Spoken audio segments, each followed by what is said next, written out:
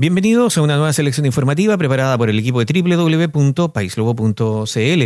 Siempre gracias al gentil auspicio de El Salón del Mueble de Comercial Real, ubicado en calle Patricio Lynch con ángulo en la ciudad de Osorno. Primero al mediodía y luego a eso de las 21 horas de este 5 de mayo, vecinos de población Moyano de la ciudad de Osorno, ubicados a un costado de la ruta U400, se manifestaron, la primera vez en forma pacífica con carteles y cánticos y la segunda con la quema de neumáticos en la ruta. En este último episodio llegó al lugar carabineros y posteriormente bomberos. Estos quienes apagaron las llamas y despejaron la ruta para el tránsito vehicular. Los vecinos alegan problemas de alcantarillado, por lo que solicitan la pronta gestión del alcalde Jaime Bertín, quien se habría comprometido a una solución. En tanto, la sanitaria de Sal, según los vecinos, habría establecido los posibles trabajos a partir del mes de marzo de este año.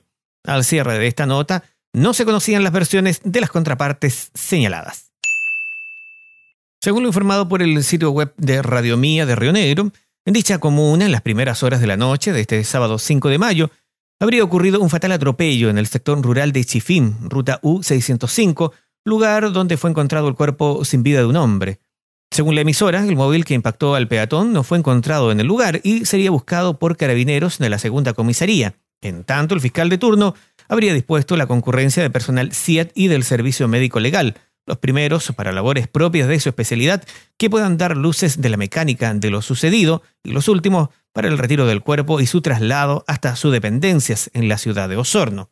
Las informaciones establecen que el occiso fue identificado como Guillermo Maldonado Gallardo, de 78 años de edad. En Osorno, pasadas las 16 horas de este domingo 6 de mayo, en Avenida Real con pasaje Huisca del sector de Rahue Alto, colisionaron un taxi colectivo y un motociclista, debiendo ser auxiliado este último por bomberos y trasladado por personal SAMU hasta el Hospital Base de Osorno. En tanto, Carabineros adoptó el procedimiento de rigor. El subprefecto Fabián Silva, jefe de la Brigada de Homicidios Puerto Montt, se refirió al hallazgo de un cuerpo femenino en el sector rural de El Manzano, de la comuna de Frutillar, cuya identidad y causa probable de muerte, dado el grado de putrefacción, será determinada junto al Servicio Médico Legal durante las próximas horas. Subprefecto Fabián Silva, jefe de la Brigada de Homicidios Puerto Montt. El día de hoy, en horas de la tarde, familiares de la señora Sonia, que se encuentra extraviada desde el 13 de marzo de este año, se encontraron realizando un rastreo en este sector y en un momento determinado se produce el hallazgo del cuerpo enterrado al final de una quebrada en este sector, por lo cual ellos proceden a desenterrar este cuerpo, parte de este cuerpo, logrando determinar en primera medida que se trataba de un cuerpo humano. Ante esta situación, toma contacto con el personal de nuestra brigada, específicamente con el oficial que está a cargo de la investigación, y desde ese momento se realiza una coordinación entre todos los oficiales de la Brigada de Homicidios, más los peritos del Laboratorio de Criminalística, a objeto de trabajar este sitio de suceso, que es obviamente un hecho de interés criminalístico. Al llegar nosotros se realizó un rastreo de mediaciones de este hallazgo y se procedió a desenterrar este cuerpo, logrando determinar que se trataba efectivamente del cuerpo de una mujer y a la extracción de este cuerpo se realizó un examen visual del mismo.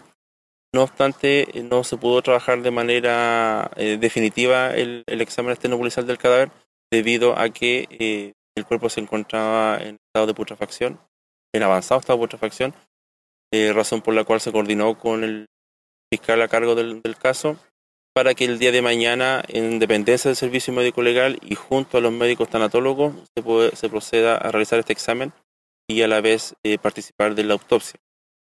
Con esta diligencia que se realizará el día de mañana, pretendemos dar respuesta a dos grandes interrogantes. Primero, establecer científicamente la identidad de la víctima encontrada. Segundo, la causa probable de su fallecimiento. Además, se tiene previsto para el día de mañana realizar diversas diligencias en este sector de rastreo, como asimismo la toma de declaraciones a las personas que residen en las inmediaciones de este lugar. Cabe señalar que desde la desaparición de Sonia Avendaño Elgueta, de 65 años de edad, ocurrida en Frutillar el pasado 13 de marzo, Las labores policiales son encabezadas por la Brigada de Homicidios de la PDI de Puerto Montt en coordinación con la Fiscalía de Puerto Varas. Cabe señalar que la señora Sonia había sido vista junto a su expareja en una camioneta, hombre que se suicidó el pasado 5 de abril. Sobre lo anterior, este domingo 6 de mayo, conversamos con Nivaldo Gatica, quien junto a su perro Anuk participó del hallazgo del cuerpo. Nivaldo Gatica, guía instructor canino, coordinador nacional de unidades caninas de ONG SAT Chile. Don Nivaldo, hoy día usted estuvo realizando una búsqueda que terminó con el hallazgo de un cuerpo sin vida. Cuéntenos un poco cómo se gestó esto, cómo llegó usted a participar de esta búsqueda, cuándo comenzó a realizarla. Bueno, la búsqueda comencé la semana pasada, ya el día viernes de la semana pasada puse en contacto con el fiscal jefe de Puerto Varas, el señor Jorge Radar, quien me solicitó el apoyo para buscar a una mujer que se encontraba desaparecida en el sector de Frutillar, ya, la cual me puse a su disposición y fui trasladado el mismo día viernes desde mi hogar que vivo en Puyehue, Entre Lagos, hasta Frutillar. Y el día sábado comenzamos la búsqueda en distintos sectores de aledaños a la ciudad de Frutillar Alto y Frutillar Bajo. ¿Qué can lo acompañó en esta búsqueda o utilizó más de uno? Solamente utilicé al can Anuk. Anuk es un pastor alemán de 5 años de edad. Anuk es un perro de certificación internacional para búsqueda de personas y que él ha participado ya en varias búsquedas dentro del país. ¿Cómo llegan ustedes hasta el lugar donde finalmente fue hallado el cuerpo y qué indicios dio el perro justamente para encontrar este cuerpo? Bueno, por orden del fiscal jefe, el señor Jorge Radar, él nos dio el punto específico de revisar bien el sector El Manzano, donde se había encontrado la bicicleta la semana pasada en un pozo. Entonces era más o menos un lugar que apuntaba a que podría encontrarse la señora Sonia, que estaba desaparecida, ¿ya? Y justamente hoy día nos encontramos cercanos al lugar donde hoy lo visitó un sector, un vidente de que venía procedente de la ciudad de San Fernando, ¿ya? En la cual él llegó, apuntó al lugar, bueno, y fuimos trasladados hacia ese sector junto a Anuk, y nos encontrábamos a metros del lugar donde fuimos parte del hallazgo, ya que el Anuk realizó varios marcajes donde se encontraban especies pertenecientes a la señora Sonia. Una consulta a lo mejor que es algo técnica, pero ¿cómo realiza la marca? ¿El perro se coloca sobre el lugar? ¿Lo llama usted? El perro recorre el lugar, los sectores, él trabaja solo, ¿ya? Él, por medio de venteo, y él percibe olores de feromonas, ya sea de objetos, de animales o personas fallecidas, como también está preparado para búsqueda de personas vivas.